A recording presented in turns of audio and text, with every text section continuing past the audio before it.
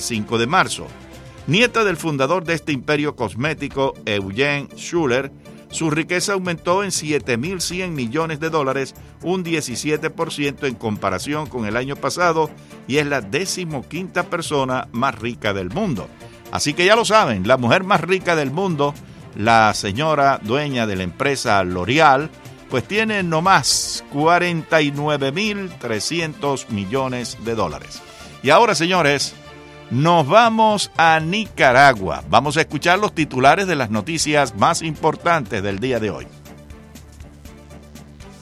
Conferencia Episcopal de Nicaragua informa que aún no ha sido invitada al diálogo. Jamás he llamado a la violencia, afirmó el obispo auxiliar en Managua, Monseñor Silvio José Báez, en una conferencia magistral sobre el diálogo. Policía Nacional despliega fuerte operativo en los alrededores de la Universidad Centroamericana ante supuesta convocatoria a plantón. Familiares de jóvenes Brandon Lobo y Glenn Slate se muestran preocupados por no saber de su paradero. Tampoco doctor Julio Montenegro, asesor legal en Comisión Permanente de Derechos Humanos, sabe algo del paradero de jóvenes Brandon Lobo y Glenn Slate. Ambos han sido condenados por asesinato del periodista Ángel Gaona en el contexto de las protestas de abril 2018. Oficial, desde ayer 4ª semana consecutiva de incremento en precios de los combustibles. Mercado Oriental registra incendio hoy en la madrugada en la zona del Calvario, sector de las carnes, sin víctimas mortales, pero cuantiosos daños económicos. DNP, Petronic acelera disfraz supuestamente para capear sanciones de Estados Unidos por vínculo con Albaniza. Y bien, hasta aquí las informaciones. 60 minutos y ya regresaremos con más noticias a su Poderosa 670. Hoy es lunes y los lunes, como todo el resto de la semana, tenemos una gran programación. Enrique Encinosa ya está preparado para empezar su espacio, El Mundo al Día. A las 10 tendremos Venezuela es Noticia. Manuel Corao y este servidor les traeremos toda la información de la patria de Bolívar con entrevistas muy importantes. A las 11, la noche de la eterna juventud, y a las 12, 24 horas, el primer servicio informativo de su Poderosa 670. Gracias por su atención.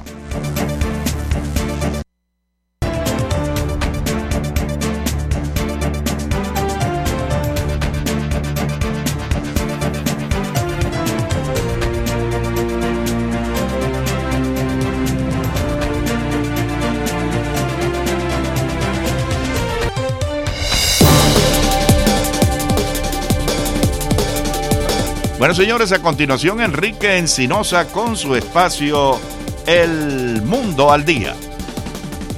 Candela. Bueno, aquí está. No me dieron la música de introducción ahí, ¿no? Bueno. Tararararara. Aquí estoy yo.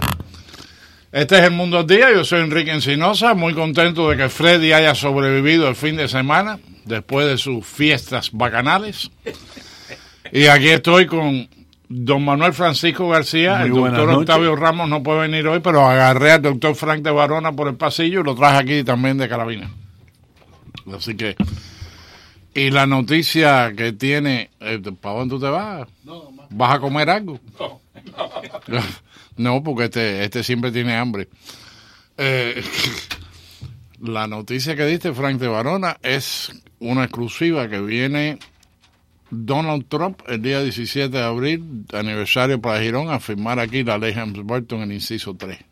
Correcto, eso me enteré y lo dije. Espero que no me haya equivocado, obviamente, pero se pospuso esa ley 30 días más para que coincida exactamente con el 17 de abril y nos hemos enterado que el presidente Donald Trump va a venir a firmar el título 3 y 4 de la ley Helms-Burton en el Museo Casa de la Brigada 2506. Hay que darle cranque a Trump, y hoy tenemos mucho que hablar de Venezuela y de 1000 lugares más, pero hay que darle cranque a Trump para que no solo haga eso de la ley Hans-Bolton, sino que también corte la cuestión esta de los intercambios que no son nada culturales, y que ponga a Cuba en la lista de los países ilegales. Sí, eso lo hemos venido tratando de que Trump lo haga hace 2 años, que ponga a Cuba en la lista de los países terroristas. Cuba está apoyando a Venezuela, que es un país terrorista, que manda uranio a Irán, que tiene a Hamas metido ahí, a Hezbollah. Cuba tiene una oficina de Hamas en La Habana. Cuba nunca ha abandonado el terrorismo, y hemos rogado a Donald Trump muchas veces que lo ponga en la lista que lo había quitado Obama. Y él nos había dicho a nosotros, cuando vino la brigada, y lo endosamos en medio de la campaña, que todo lo que había hecho Obama lo iba a echar para atrás, pero eso todavía no lo ha hecho. Tampoco no ha puesto a Cuba en la lista del tráfico humano. Cuba recibe 11.500 millones al año como resultado de tener médicos, esclavos, enfermeros, músicos, ingenieros, todo lo que manda por todo el mundo, y eso es uno de los peores países de tráfico humano, y es hora que también hemos pedido que pare los cruceros a Cuba, que reduzca la remesa, que pare los vuelos a Cuba. Y si vamos a querer tener cambio de régimen en Venezuela, tienen que apretar a Cuba, porque Cuba es lo que mantiene a Maduro en el poder. Es más, todos los asesores que tiene, todos los guardaespaldas que tiene Maduro, todos son cubanos. Y así lo dijo un almirante en el Congreso ahora mismo. Incluso Jorge Ramos, cuando habla de su detención, dice que lo detiene a él, es aparentemente el jefe de escolta, que es un cubano de 30 y tantos años. Sí, dice que este almirante, en una declaración que hizo ante el Congreso, que es el almirante de aquí del Southern Command, dijo que todos los guardaespaldas de Maduro, todos son cubanos, militares cubanos.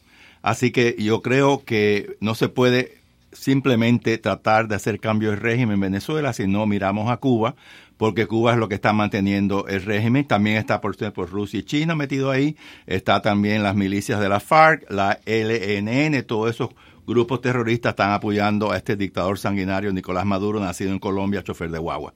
Así que es importantísimo que Trump apriete bien a Cuba, y firmando la ley 3 y 4 sería un gran paso de avance, pero las otras cosas que me he mencionado, que Donald Trump todavía no las ha hecho, hemos estado tratando de rogarle a él que lo haga, pero con tantos problemas que tiene, yo soy un hombre paciente. Lo quieren destituir desde el momento que fue en la campaña, espiándolo, haciendo barbaridades, todo el Estado profundo, todos son traidores.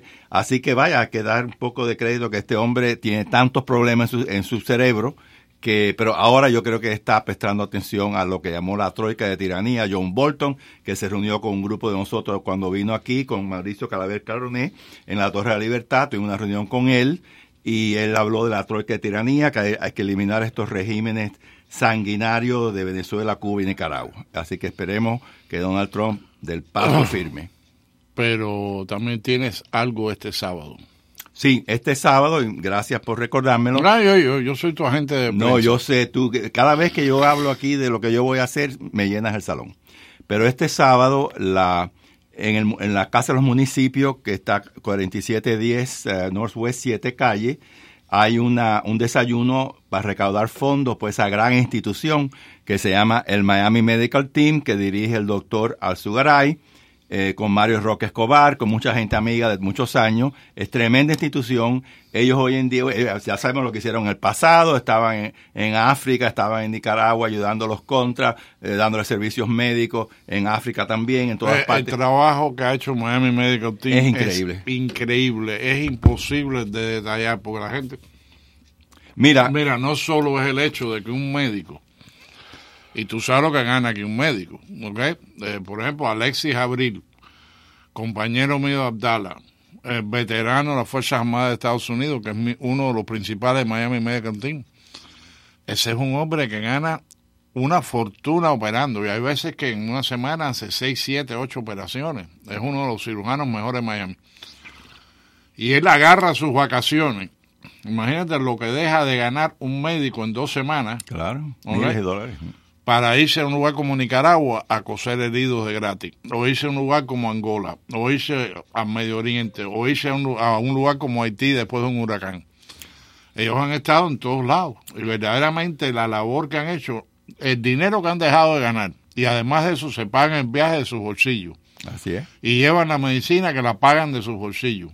Mira, ahora la última vez que yo alguien estuve... de verdad se merece un premio Nobel, no es Obama. ¿Okay? Es Miami Medical Team. Eso es cierto, pero una de las cosas que yo vi fue esa niñita en Cuba que cuando nace perdió las 2 piernas por la falta de higiene en los hospitales. Un médico que pone piernas artificiales trajo con su propio dinero a la madre y a la niña y lo puso a vivir en su casa. Y ahí tuvimos un desayuno para levantar dinero para esa niñita que tiene ahora 4 o 5 años, no tiene piernas, y este señor le va a poner las piernas de gratis. Y tiene la familia en su casa. Ese es un médico, Miami Medical Team. Y yo recuerdo cuando Violeta Chamorro fue electa presidente, no había una aspirina en un solo hospital en Nicaragua porque todos los sandinistas se robaron todo de los hospitales. Y fuimos en un avión fletado con varios alcaldes, con el Miami Medical Team, que aquí se recogió todo tipo de medicina, de equipos médicos, y me invitaron a mí a ir porque yo estaba de Associate Superintendent de Instrucción del Sistema Escolar, para que me hablara ya con la que acaba de nombrar de Secretaria de Educación de Nicaragua, Violeta Chamorro, y en ese avión fuimos y entregamos, cuando nos reunimos con el ministro de Salubridad de Nicaragua, de Violeta Chamorro, un anticomunista, y vio las toneladas que le llevamos de cosas, el hombre lloró porque decía, no hay aspirina en los hospitales de Nicaragua. Y le llevamos todo, no yo, el Miami Medical Team. ¿Esa es la historia del socialismo? El socialismo. Mira Nicaragua, mira a Cuba. Ahora entra un pedido especial Cuba porque ya Nicaragua no le puede dar ayuda. Venezuela. Y estaba hablando de Carmelo Mesa Lago, el economista, que si para la ayuda que le da Venezuela a Cuba, el Producto Interno Bruto se desploma 12%. Bueno, déjame decirte que si Trump le para el dinero de aquí hacia Cuba, eso se acaba. Sí, pero yo no creo que va a tirarse con la remesa. No, pero la puedes reducir. La puedes reducir. Es que son ilimitadas. Es decir, sí, ayuda a tu familia tanto el mes, pero no abiertamente. Pero lo más importante es parar los cruceros, parar los aviones, porque eso es lo que da oxígeno al régimen. Y también aquí hay mucho negocio. Eso, y yo también lo que quisiera ver es un departamento especial de ICE que se dedique a registrar los archivos de toda esta gente que han venido, que eran coroneles y capitanes de la seguridad del Estado, y que a lo mejor cuando llegaron no dijeron nada. ¿Okay? Y toda esa gente son deportables. Y además, si dijeron que eran lo que eran, pero ahora aquí hay testigos que muestran que ellos fueron torturadores, también se les puede encarcelar y deportar. Hubo un escándalo, ¿te acuerdas del escándalo de un hombre que era un opresor en Cuba, de Pinar del Río, sí, pero aquí se fue a mudar con la hija en Hialeah y recibía retiro de Cuba, de las Fuerzas Armadas, y le dimos $733 por esa ley absurda que tú tienes más de 65 años, nunca has trabajado un día, te damos $733, free Medicare, plan 8 y de todo. Cuando cubanos de aquí, mi mamá trabajó 50 años y aquí, no le dan nada. Su retiro era $600. Y esa gente no han pagado un centavo. Conozco otro que está en Chicago, de Cuba, con retiro de las Fuerzas Armadas, recibe su retiro en Cuba, hoy en día no te quitan la casa en Cuba, tiene casa en Cuba, va con la hija en Chicago y recibe retiro de Cuba y $733 Social Security y ha sido un opresor cubano sin haber trabajado un día. Esas cosas son absurdas, pero le demos cartas y cartas a Trump que acabe con eso y sigue todo. Nada, las cosas son así, trabajan, todo es muy lento. Bueno, pero ese es el problema con este país, con el gobierno. Exacto. Sin duda. Bueno, Guaidó regresó. Guaidó llegó. ¿Te marchas? Me marcho porque tú me diste nada más que 10 minutos y no quiero quitarle al señor su programa. Eso es verdad. Me coge miedo, yo no sé. Bueno, que tú estás muy fuerte. ¿Qué pasa? No, mira, Manny, mientras no tenga hambre no hay problema. Si él tiene hambre, traje aquí cosas, pero no quiere comer. No, si él tiene hambre, entonces ahí puedes perder un dedo fácilmente. Cuando tú traigas una pierna de lechón, llámame. Okay. Candela. Bueno, si quieres te quedas. Me quedo si no interrumpo lo que han programado ustedes. Lo tuve que invitar yo. Bueno, no, si tú eres el rey del programa aquí. Este es el show de Manny con Enrique Encinosa de asistente. Óyelo, maestro. Dime. Guaidó llegó. Y entró. Y déjame decirte, fíjate, mi opinión quiero la de ustedes. Por un lado, yo no le veo muchas opciones a Maduro. Si Maduro arresta, porque a lo mejor no lo arresta en el aeropuerto, pero a lo mejor lo arresta a las 5 de la mañana. Claro. Si él arresta, o peor, mata o tortura a Guaidó, se va a buscar o sea, la presión internacional que tiene se va a multiplicar por 3. Así es. ¿Okay? Y los negocios que se le han reventado se le van a multiplicar por 4. Ahora, por el otro lado, si él no le hace nada, no tiene poder, no tiene fuerza. No, está demostrando que no tiene poder, que no hay que le está aceptando la legitimidad de Guaidó. Así es. Y que lo está aceptando como un contrincante. Así que yo no le veo una salida muy favorable a Maduro either way. De cualquier manera yo creo que pierde. Yo creo que sí, no es que se vaya a caer en semana, pasan 2, 3 meses, pero es difícil que se mantengan al poder. Tengo entendido que, por ejemplo, ellos sacan petróleo, no tienen ni siquiera dónde guardar el petróleo. Bueno, en estos momentos, en barcos. Estos momentos tienen, creo que son 20 barcos llenos de petróleo, y almacenes llenos de petróleo, porque y no tienen a nadie que se los compre. Exacto, no tienen dónde ponerlo. Y están sacando 800,000 barriles, que en una época sacaban 3.2 millones de barriles de petróleo al día. Así que, entonces, lo único que lo va a mantener ese régimen sería la venta de drogas, billetes falsos, que imprime Corea del Norte, quizá le dé algunos a ellos, imprime euros Corea del Norte, se lo dan a los cubanos, por cierto. Los cubanos comunistas reciben billetes falsos de Corea del Norte, son aliados. Así que es muy difícil que se mantenga con toda esta presión internacional y él tiene que mantener ese ejército, esos generales tienen que comprarlo con plata. Y ya hay, creo que fueron más de 500 soldados que desertaron, pero tú estás hablando de capitanes, comandantes, tenientes coroneles que entierran a la madre porque no hay medicina, o la suegra se murió, no hay medicina, los niños no tienen medicina. Más allá de eso, y eso yo lo estaba discutiendo con Igor Packen el otro día, Igor no entendía, yo he estudiado ciencias militares. Los 500 y pico, casi 600, o alrededor, porque quizás sean 600 ya, porque todos los días cruzan la frontera decenas. Los que están desertando son la primera línea de la frontera. ¿Sí? ¿Ok? Quiere decir que prácticamente todo el mundo que ellos ponen en la frontera se va. Se le van, ¿sí? Si tú vas a acantonar 5,000 tropas en la frontera, que es totalmente lógico, si tú vas a tener una amenaza en tu frontera de Guaidó, etcétera, que tú pongas 5,000 tropas, lógico. Ahora, las tropas que van a estar en la frontera son unos cuantos centenares. Los otros van a estar a 2 millas de distancia en un cuartel, acampados en otro lugar a 5,000, donde puedan llegar ellos en cuestión de minutos. Pero lo que es la primera línea, los que están ahí, que de pronto hacen así, empiezan a caminar y cruzan. Exacto.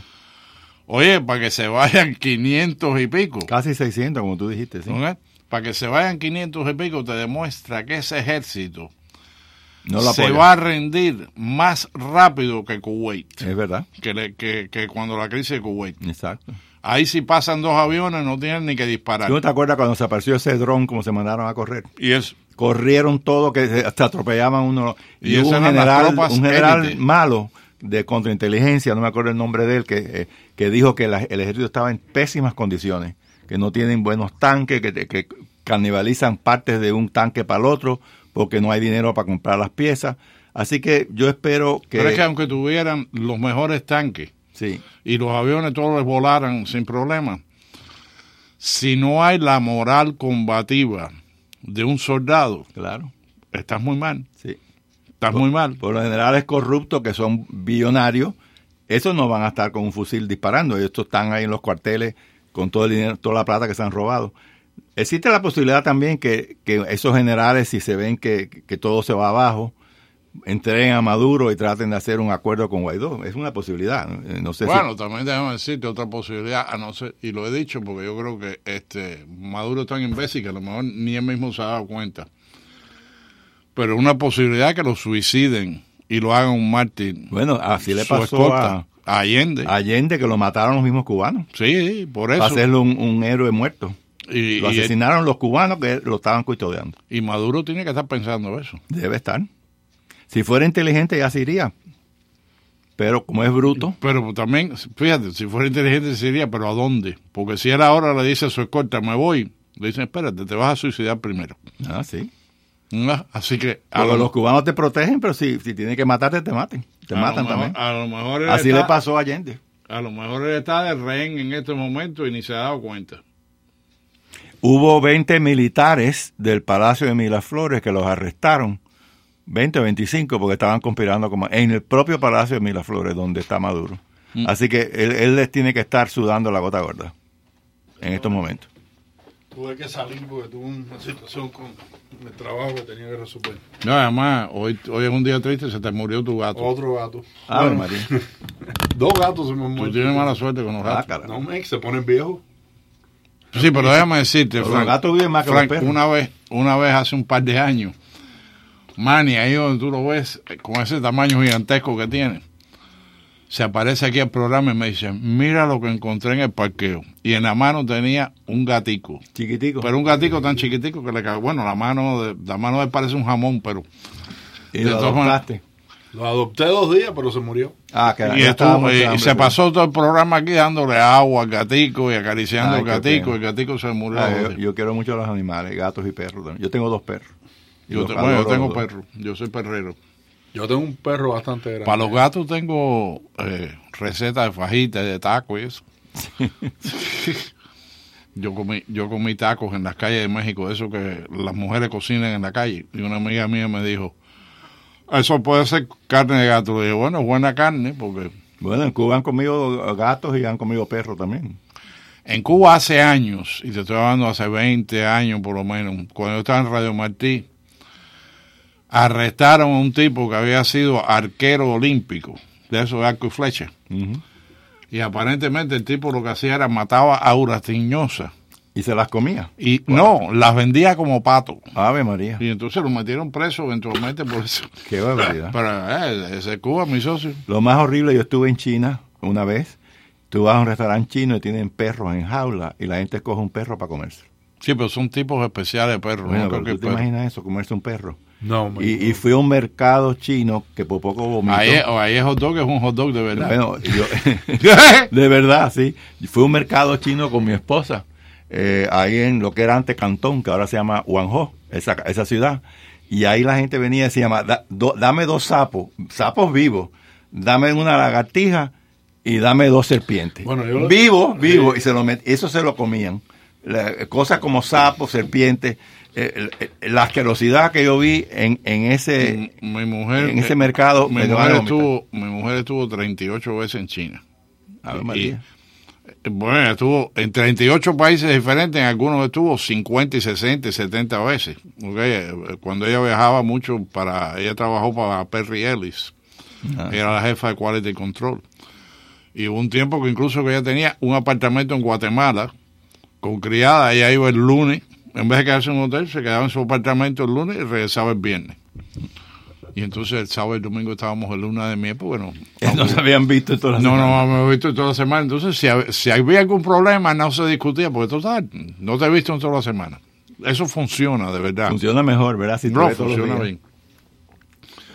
Pero ella, cuando fue a China, dice ella que la mejor comida del mundo es en Turquía y que la peor comida del mundo es en China.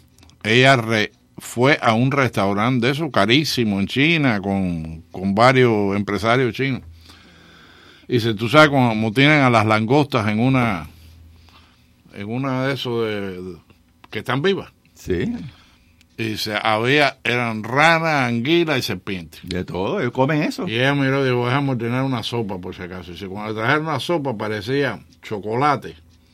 Y tenía la cabeza de una anguila o una serpiente, de un bicho de eso, dando vueltas. ¿No pudo comer? No, se lo comió. Bueno, tú sabes cuando único mi mujer se enfermó en el viaje a China. Sí. Cuando comió en un McDonald's. Oye, eso. Pues tú sabes que yo estuve... Pero aquello fue a llamar médico y todo. Sí, pensó que se iba a morir.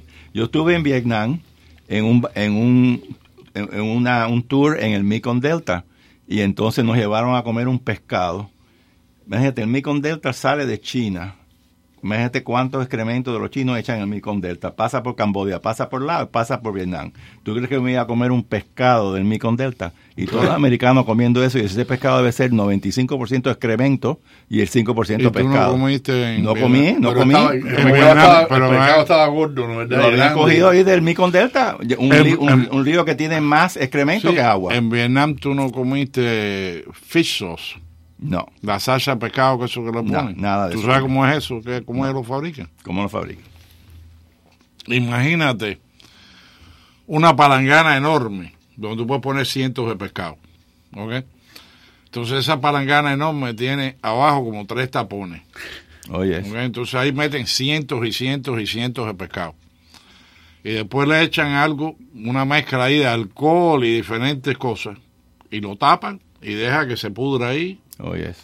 Y eventualmente lo que ellos hacen es, después de cierto tiempo, no sé cuánto es, vienen, abren, le quitan los tapones y el líquido que sale, esa es la salsa que tú usas para comer. ¿Tú te imaginas eso? Es que yo no sé cómo este país permite que compren pescado de China. Y lo venden. Nosotros compramos pescado de Noruega, nada más. Porque si tú compras pescado de China es 95% excremento, porque lo tienen en el lago, que hay más excremento que agua. Son asquerosos.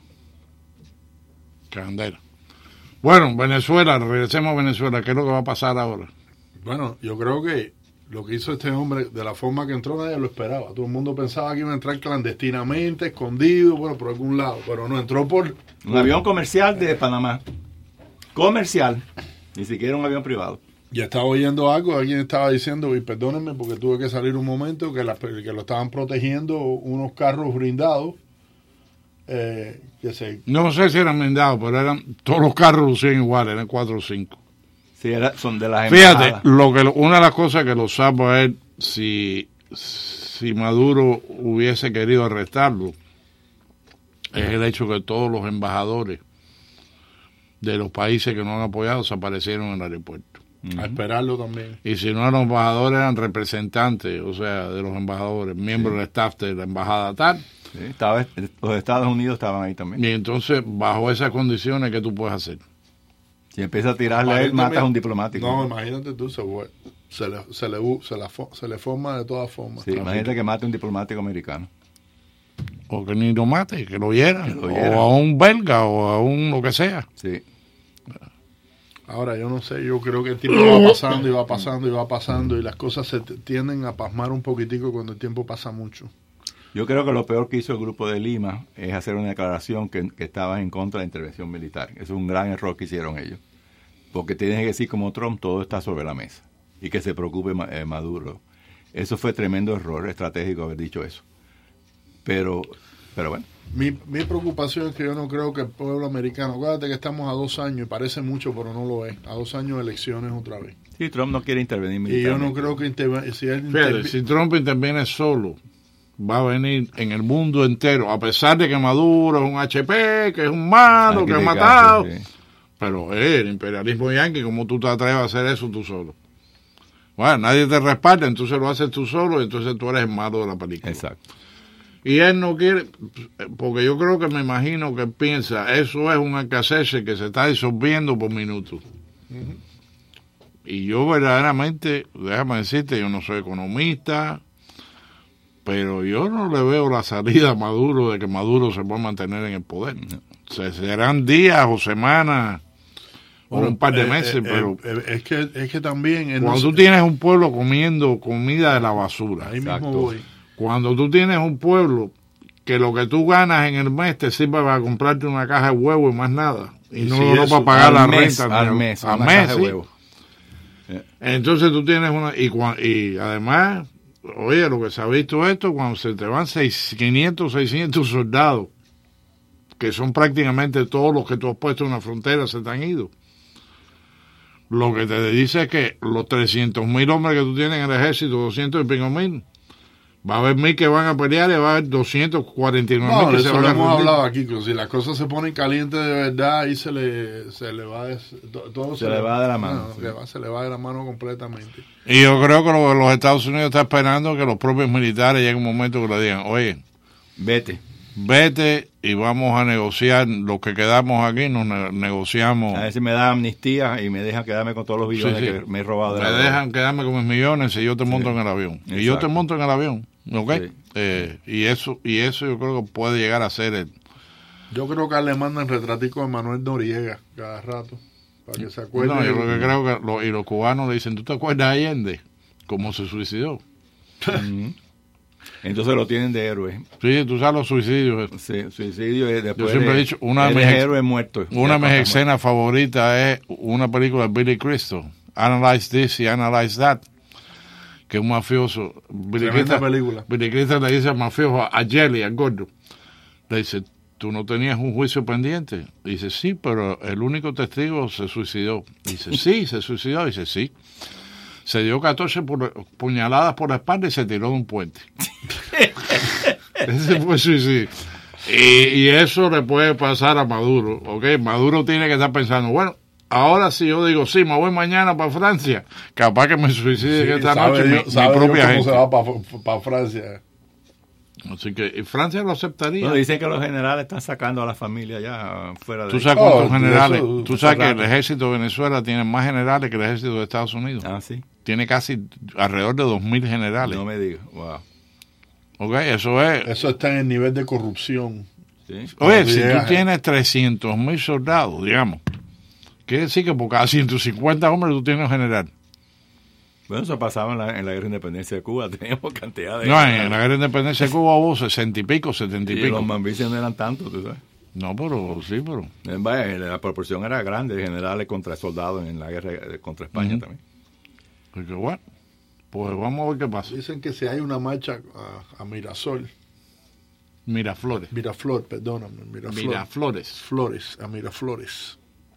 que eso puede causar que se acabe todo, ¿no? Que se acabe todo. Porque entonces el ejército tiene que disparar. Pero claro, ahí hay, exacto, pero ahí también tienes la posibilidad de que van a haber muertos. Bueno, todavía están los colectivos, que esos sí tiran. Eso sí, esos son los 4 o 5 muertos que hubieron, ¿verdad? Eran colectivos que disparaban y hirieron gente. Sí, pero digamos que vamos a expulsar a Maduro en una marcha al Palacio. Y metan 300.000 personas que vayan para allá. ¿Cómo tú los paras? Espérate que Freddy creo que tiene un corte comercial ahí que...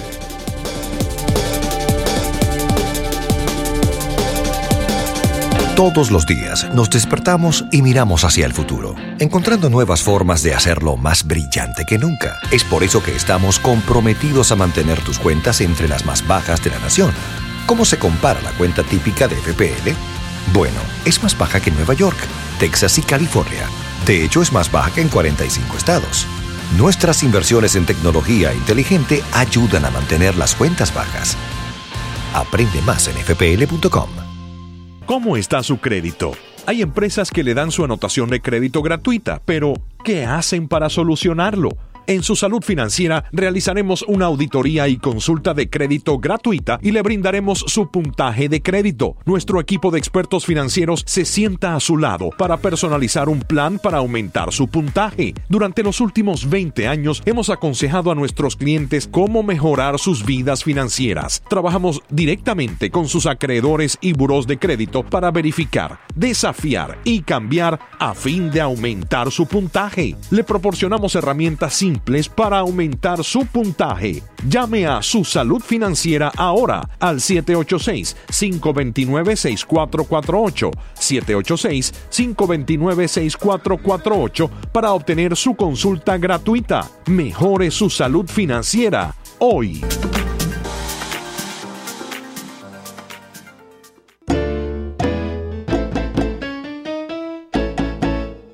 Confíe su salud dental a los centros dentales Otero. El placer de crear su sonrisa es nuestro. El placer de lucir su sonrisa es suyo. Los centros dentales Otero cuentan con 6 localidades en el sur de la Florida. Estamos aquí para servirle en todas sus necesidades dentales. Llame hoy y confíe su salud dental a los centros dentales Otero. 305-442-8866. 305-442-8866. Sáquele provecho al aburrido tranque cambiando el aceite y lavando su carro en solo 12 minutos en Las Brisas Car Wash. Las Brisas Car Wash, 1601 Southwest 27 Avenida. Abierto desde las 7 de la mañana hasta las 8 de la noche. This is WWFE, 670 AM, Miami.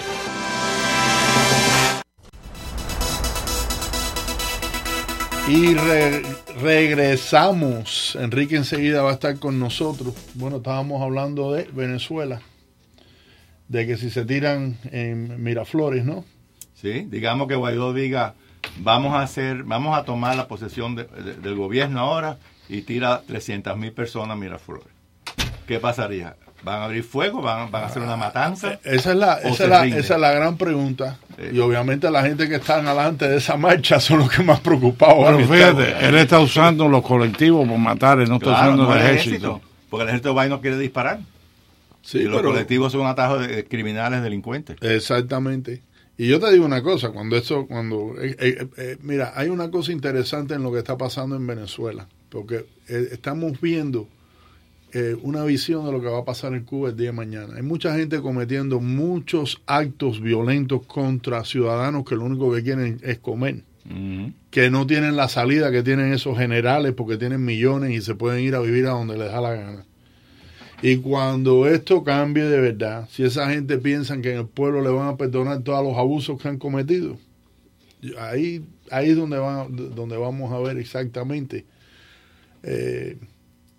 Yo lo que no me explico cómo, con el ejemplo que los cubanos en Cuba tienen que ver de los venezolanos, que se han levantado en las calles, aunque no han logrado libertad. En Nicaragua, ¿cuántos muertos ha habido? ¿Cómo es que en Cuba no se tira el pueblo a la calle? No aguantaron. Bueno, pero fíjate, primero que nada, Nicaragua y Venezuela, ambos tienen todavía vestigios, infraestructura de capitalismo. Y en Cuba no hay nada. En Cuba ha habido por décadas el poder absoluto del Estado en todas las propiedades. Exacto. Entonces, en una sociedad donde sí, a lo mejor te votan en Venezuela, te votan en Nicaragua, y a lo mejor te puedes conseguir otro trabajo, a lo mejor. O puedes cruzar una frontera y escaparte. En Cuba te votan, y te votaron. ¿A dónde vas a ir? ¿Okay? No te van a dar trabajo igual que ellos no quieren. Entonces, lo que está pasando en Cuba en este momento está entrando en un periodo especial, es horrible. En Cuba, por ejemplo, los paladares no consiguen aceite, no consiguen comida, algunos están cerrando porque no tienen comida que vender. O sea, el pan. Cada vez no hay pan, no hay agua. En La Habana no hay agua. Fuera que la gente siempre me decía, cuando yo los entrevistaba en Radio Martín, sí, hemos pasado un tarugo, pero a pan y huevo me pasé 3 semanas. ¿Sí? Y yo conozco gente que te dice, yo no me como un pan con huevo aquí en 15 años. Sí. No, porque eso ni pan con tortilla ni nada, pero el asunto es que en Venezuela no es así la cosa. Y ahora en Cuba el pan, que siempre ha habido pan, ya no hay pan. Ahora el pan tú lo miras, y yo lo estaba mirando las fotos del pan cubano ese, y parece, por afuera parece pan, cuando tú lo picas parece las esponjas esas que tú usan para bañarte, carmelitosas así. Qué horror. Que tú dices, ¿de qué están haciendo esta porquería? Y hay un video que tuvo en internet, yo no lo he vuelto a ver, pero un opositor le va a dar a un perro en Cuba un pedazo de pan. Un perro en Cuba, es que un perro en Cuba tiene que estar con hambre todo el día. Y el perro hizo así, olió el pan, dio media vuelta y se fue. Qué barbaridad. Entonces, ante esa situación, ¿puede Cuba aguantar un segundo periodo especial? Bien difícil. Y además, mira, en Cuba la falta de agua es crónica. Menos en el centro de la ciudad, en las afueras de La Habana, primero que nada la gente camina por la calle, porque los edificios están cayendo, le cae tabla a la gente, cemento y los mata. La gente camina por medio de la calle, no hay agua. Cuando llega al agua, todo el mundo sale con cazuela a llenar agua. Por hospitales en Santa Clara, un hospital que opera el corazón, sin agua, con los excrementos hasta arriba en los baños. Cienfuegos igual, una serie de hospitales, no hay agua, no se puede operar, no hay agua, no hay higiene. Yo no sé hasta cuándo eso es sostenible. El 52% del agua se pierde, la tubería está toda rota. Las aguas negras se mezclan con el agua potable. La gente toma agua que está llena de bacterias. El dengue hemorrágico está otra vez en Cuba, sobre todo en la provincia de Cienfuegos, ahí donde hay un brote grande. Y son cifras que nosotros no sabemos. Porque ellos las ocultan. Porque a lo mejor, además del dengue, a lo mejor hay 7 o 8 enfermedades más que están prevaleciendo y nosotros no nos enteramos. Pero el dengue hemorrágico te mata, tiene hemorragia y te mata. Y la epidemia está cogiendo fuerza y no hay hospitales con agua que te puedan tratar, no hay medicina. O sea, la cosa en Cuba está bien, bien mal y entra en un periodo bien duro. Y está en una situación que, fíjate, aunque yo soy bastante crítico de la gran mayoría de la oposición, yo veo la oposición dividida entre los que de verdad son opositores, que son muy pocos de verdad dispuestos a reventarse. Como Claudio Fuentes, respeto a Rodiles, respeto a Antunes, pero tienes después otra línea que son los términos medios. Es el opositor que no se opone, ¿okay? Es el opositor que dice, no, pero yo lo que estoy tratando es de resolver problemas ecológicos, educacionales. O sea, se te van por una tangente que son opositores y no son opositores. Tiene los opositores que están achicharrados. O sea, el tipo que lo votaron de todos los trabajos por X razones, a lo mejor ni siquiera política, y llega un momento que dice, si me meto en oposición, me mandan para el exilio, allá me quedo. Y después tienes la costra de la seguridad del Estado, tanto los agentes infiltrados como los que le han baltado el tornillo y se han virado y se han vuelto chivatones. En esa función la oposición está muy débil, pero sin embargo han logrado victoria, los músicos lograron enfrentarse al sistema, ahora recientemente con las leyes que van a pasar. Los voteros ganaron también en una disputa de unión. La gente en Cuba ha perdido bastante miedo a hablar. No, incluso, en regla, ¿te acuerdas? Tuvo que irse Díaz-Canel huyendo porque le cayeron arriba y tuvo que correr. Corrió como tortoló. Exacto, así que hay oposición, obviamente. Pero hay oposición. Lo que no hemos visto, oposición tipo Venezuela, la gente por las calles. No, porque ellos no, fíjate, si hay algo, ellos te dejan venir, ellos le dicen a un Rodiles, a un Gorky Águila, a un Claudio Fuentes, móntate en el avión y vete para Miami y haz todo lo que tú quieras allá. Porque ellos lo que esperan es que en un momento dado, porque esta gente ha pasado dura, o sea, Claudio Fuentes, que yo lo conozco, le mataron a su perro, se lo envenenaron, y su mujer entró en el hospital para un chequeo que se sentía mal, y a las 2 semanas estaba muerta, así que posiblemente la mataron. La mujer de las damas de blanco, que murió en el hospital también. Sí. Y déjame decirte que mi esposa me estaba hablando, déjame buscar su página, porque ella puso aquí un testimonio de hoy que estaba impresionante de Ángel Moya. Ángel Moya lo cogieron. Ángel Moya cayó preso en estos días con Rodiles cuando tiraron unos volantes en La Habana. Pero Ángel Moya, déjame ver esto, está lenta la computadora aquí hoy. La tragedia de acá, la gente de la UNPACO que estaba en huelga de hambre casi. Hay más de un centenar, me imagino que ya lo dejaron porque eso era para los días. Para el voto no. Para el día de los votos. Sí. Déjame ver aquí. No, como están las cosas en Cuba, estar en huelga de hambre no es muy difícil. Lo está todos los días. Yo creo. Todos los días, sí. Por lo menos ahí tú dices, no, porque yo tengo el control, pero realmente cuando uno encuentra comida, oye, se me quitó la huelga de hambre, pero espérate que aquí no hay nada de todas formas. Este periodo va a ser bien duro para Cuba, porque han perdido a la ayuda que tenían en una época 100,000 barriles de petróleo, después 25,000, después sabe cuánto le están dando ahora, pero cada vez menos, porque Venezuela no tiene ya capacidad ninguna. No, en este momento el problema interno de Venezuela no deja exportar realmente. Tienen los barcos, tienen como 20 barcos llenos de petróleo y nadie los quiere comprar. Y Estados Unidos no le va a refinar más el petróleo pesado de Venezuela. Pues nosotros refinamos el petróleo y le vendíamos gasolina a Venezuela. Eso se acabó también. Así que está faltando la gasolina también en la electricidad, que tiene que ver con la gasolina. Son unos problemas enormes que está enfrentando Venezuela y Cuba igual, ¿no? Cuba está bien mal. Cuba es un reflejo Olvídate. Lo que pasa en Venezuela en este momento está afectando a Cuba grandemente y Cuba no tiene muchas salidas. Lo que no hemos visto cubanos comiendo en basureros, pero si sigue la cosa así. No, pero sí han habido cubanos buscando buscando basurero. Yo he visto sí. fotos Bueno. de... ¿Has visto fotos así? De aquí Humberto me trae algo. Van a reclamar en Cuba. ¿Qué es lo que es esto, Humberto? Las compañías que van a hacer reclamaciones en Cuba. En Cuba.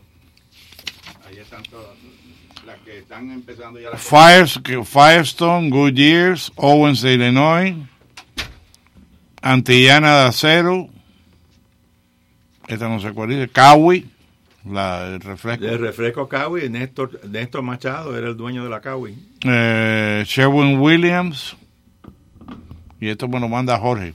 Es una lista de las que Eso ya es tiene. cuando firmen el capítulo 3 y 4, todas esas compañías pueden meter demandas judiciales.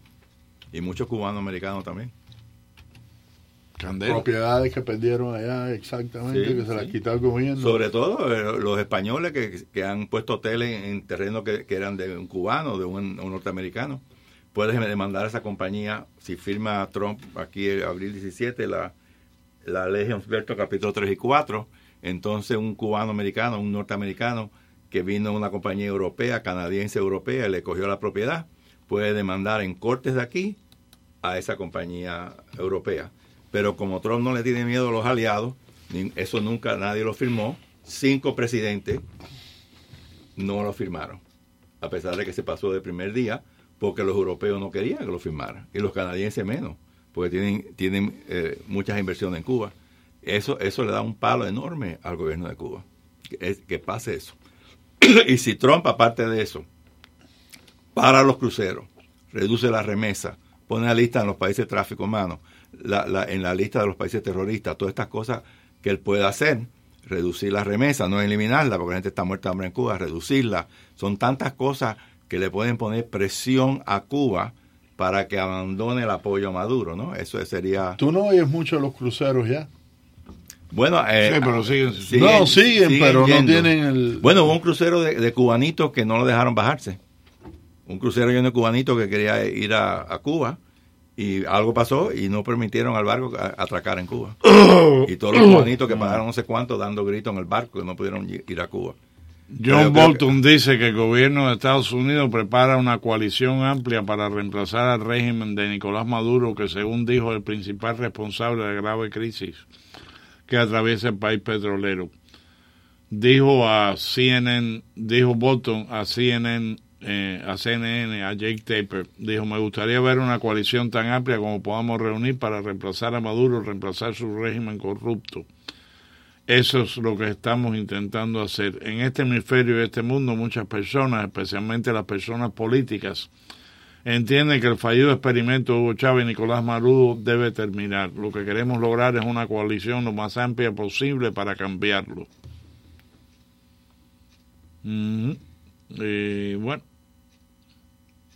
dice: la actual administración estadounidense no tiene miedo de usar la expresión doctrina Monroe. Eso lo declaró también. Que recordó ha sido el objetivo del presidente estadounidense en el pasado. Cuando él vino antes de las elecciones de término medio, nos reunimos con él brevemente y con Mauricio Claver Caronés, que está a cargo en el National Security Council del hemisferio occidental, y él habló de la troika de tiranía, que había que acabar con eso, refiriéndose a los regímenes sanguinarios de Cuba, Venezuela y Nicaragua, ¿no?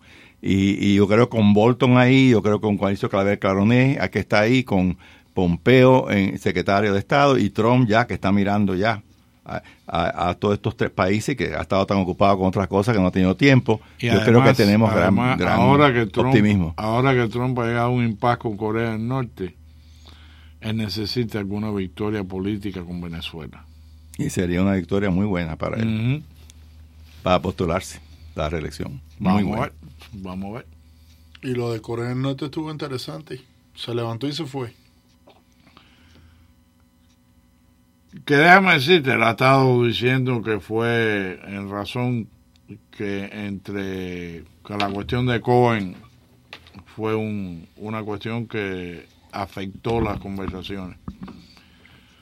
Porque si los coreanos ven que hay alguna debilidad, o sea, que le están...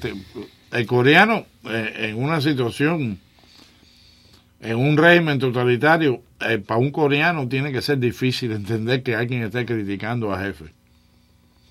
¿No? Sí. Y en esa crítica a jefe tiene que decir, no, pero entonces Trump es débil. Vamos a ver si... Le apretamos más. Apretamos un poco y cuando empezaron a apretar a Trump, no, me voy. Y es parte de la negociación, porque fíjate que Trump se fue y no dijo... El coreano enano gordito. No. Rocketman. No, dijo, seguimos las negociaciones. Es buena gente, a mí me cae bien. Vamos a ver, porque ellos tienen gran potencial. O sea, él no cerró las puertas. Él está usando una táctica muy importante en estas negociaciones. Cuando él tuvo que llevar al coreano hasta la tabla, le llamó Rocketman, hombre de cohetes y todos los nombres que le puso y le dijo, vamos a acabar con ustedes y ustedes van a ver... ¿cómo se llama? Fire and Fury, fuego y furia de parte de los Estados Unidos como nunca se ha visto, pero cuando ya llegó que el tipo aflojó y dijo, ok, vamos a negociar, él cambia la táctica completamente, muy inteligente. Ya no le insulta más. Pero claro, para la prensa americana izquierdista, eso no es suficiente. Sí. Entonces, ¿qué es lo que hacen? Le tratan de sacarlo de Otto Weinberg, el muchacho que fue, desafortunadamente, yo creo que ir de vacaciones a Corea del Norte es un error grandísimo. Claro. Pero bueno, él fue y todo el mundo sabe lo que pasó, que lo cogieron preso interesantemente durante la época que estaba Barack Obama en el poder, Mr. Debelucci, sí. ¿No? Y una semana antes que empezaron los cohetes a volar, que empezaron a probar los cohetes nuevos que tenían, que es interesante que usaron. Pero obviamente a Trump lo tratan de poner contra la pared y decir, este no es responsable. Sí. Entonces, ¿qué dice Trump? Bueno, ¿quién me dijo a mí que no tuvo nada que ver con eso? Sí. Porque, honestamente... Fue mala respuesta de Trump. Sí, él debería haber dicho, no comment.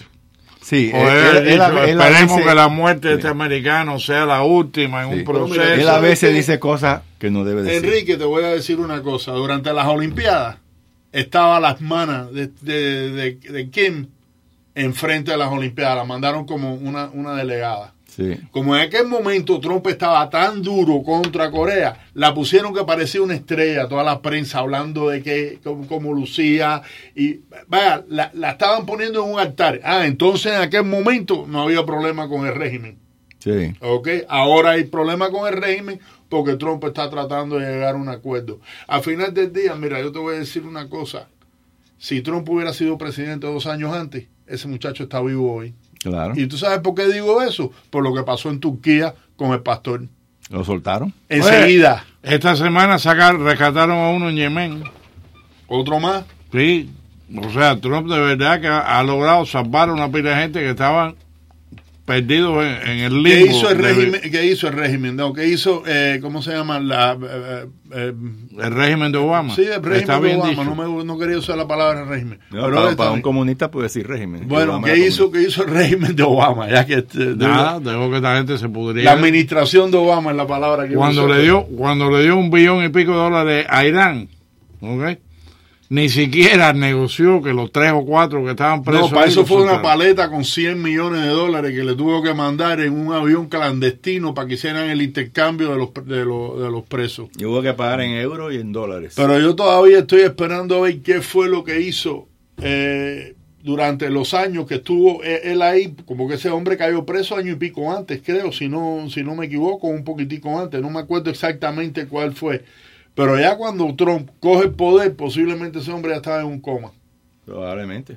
¿Ok? Pero bueno, supuestamente el día después del juicio fue cuando lo pusieron. Le dieron tanto golpe que le desbarataron el cerebro, seguro. Sí, lo pusieron vegetal. Vamos a pasar al corte comercial con Mr. Freddy Corea y regresamos en 5 minutitos.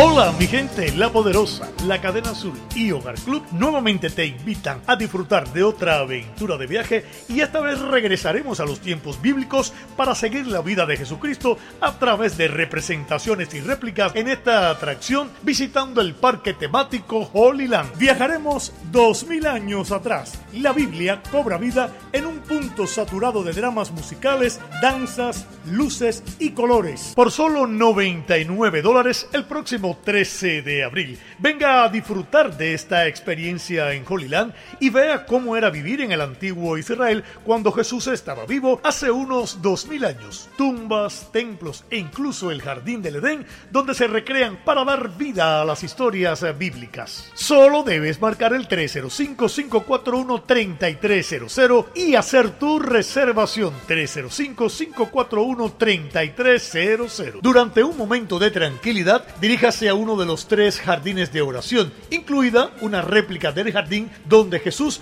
fue a orar la noche antes de ser crucificado. Pasee por el mercado de la calle de Jerusalén, una réplica de una galería comercial del Medio Oriente que puede haber visto hace miles de años. Aquí puedes ver una recreación de Jesús cargando la cruz al Calvario, dichas representaciones dramáticas y teatro callejero que se organizan regularmente. Visitaremos la iglesia de todas las naciones para ver espectáculos referidos a la crucifixión de Cristo, que van desde 15 minutos hasta más de 1 hora. Estas producciones se centran en historias y personajes de la Biblia. Entraremos al tabernáculo del desierto con el sumo sacerdote. Te emocionarás por la majestuosidad del gran templo por solo $99. Holy Land, el destino más inspirador y cautivante de Orlando. Llama ya al 305-541-3300, 305-541-3300 y haga su reservación para irnos de paseo el próximo 13 de abril con RR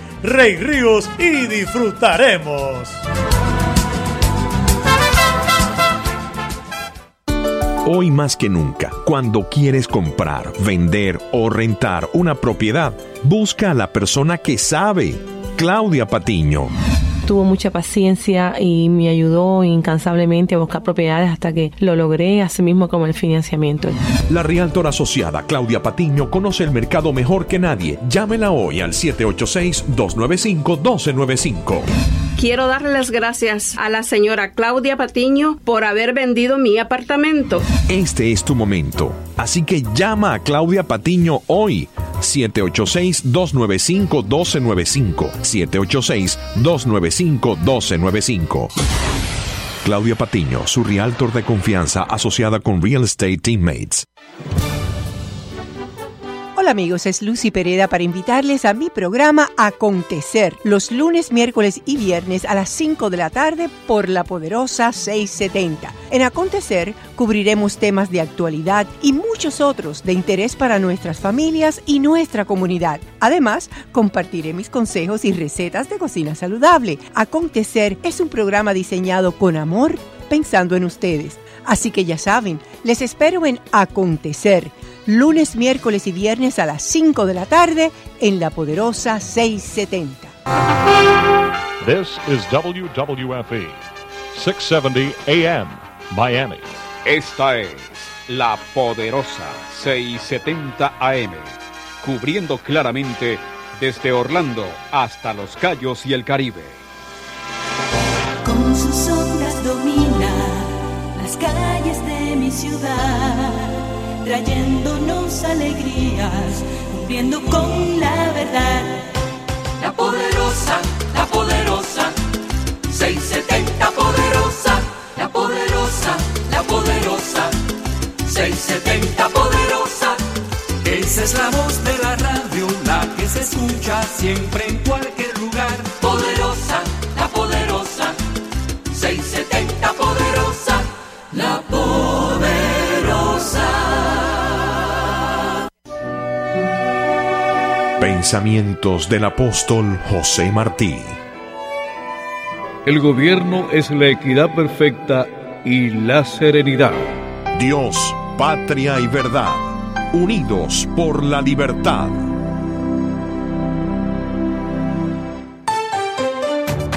A continuación, las últimas noticias desde nuestra sala de redacción y satélites.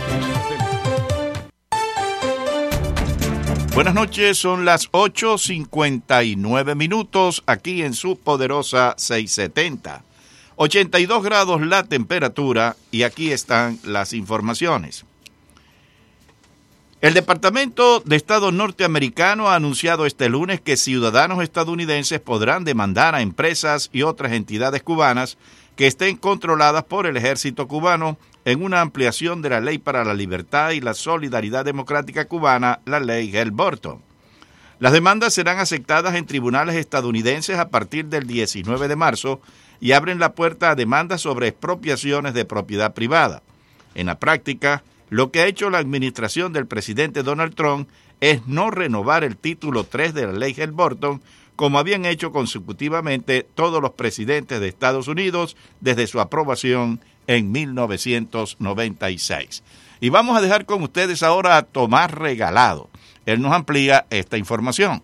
Yo creo que ha sido hoy un día importante. Realmente no se supo que hoy se anunciara algo relacionado con el capítulo 3 de la ley Helm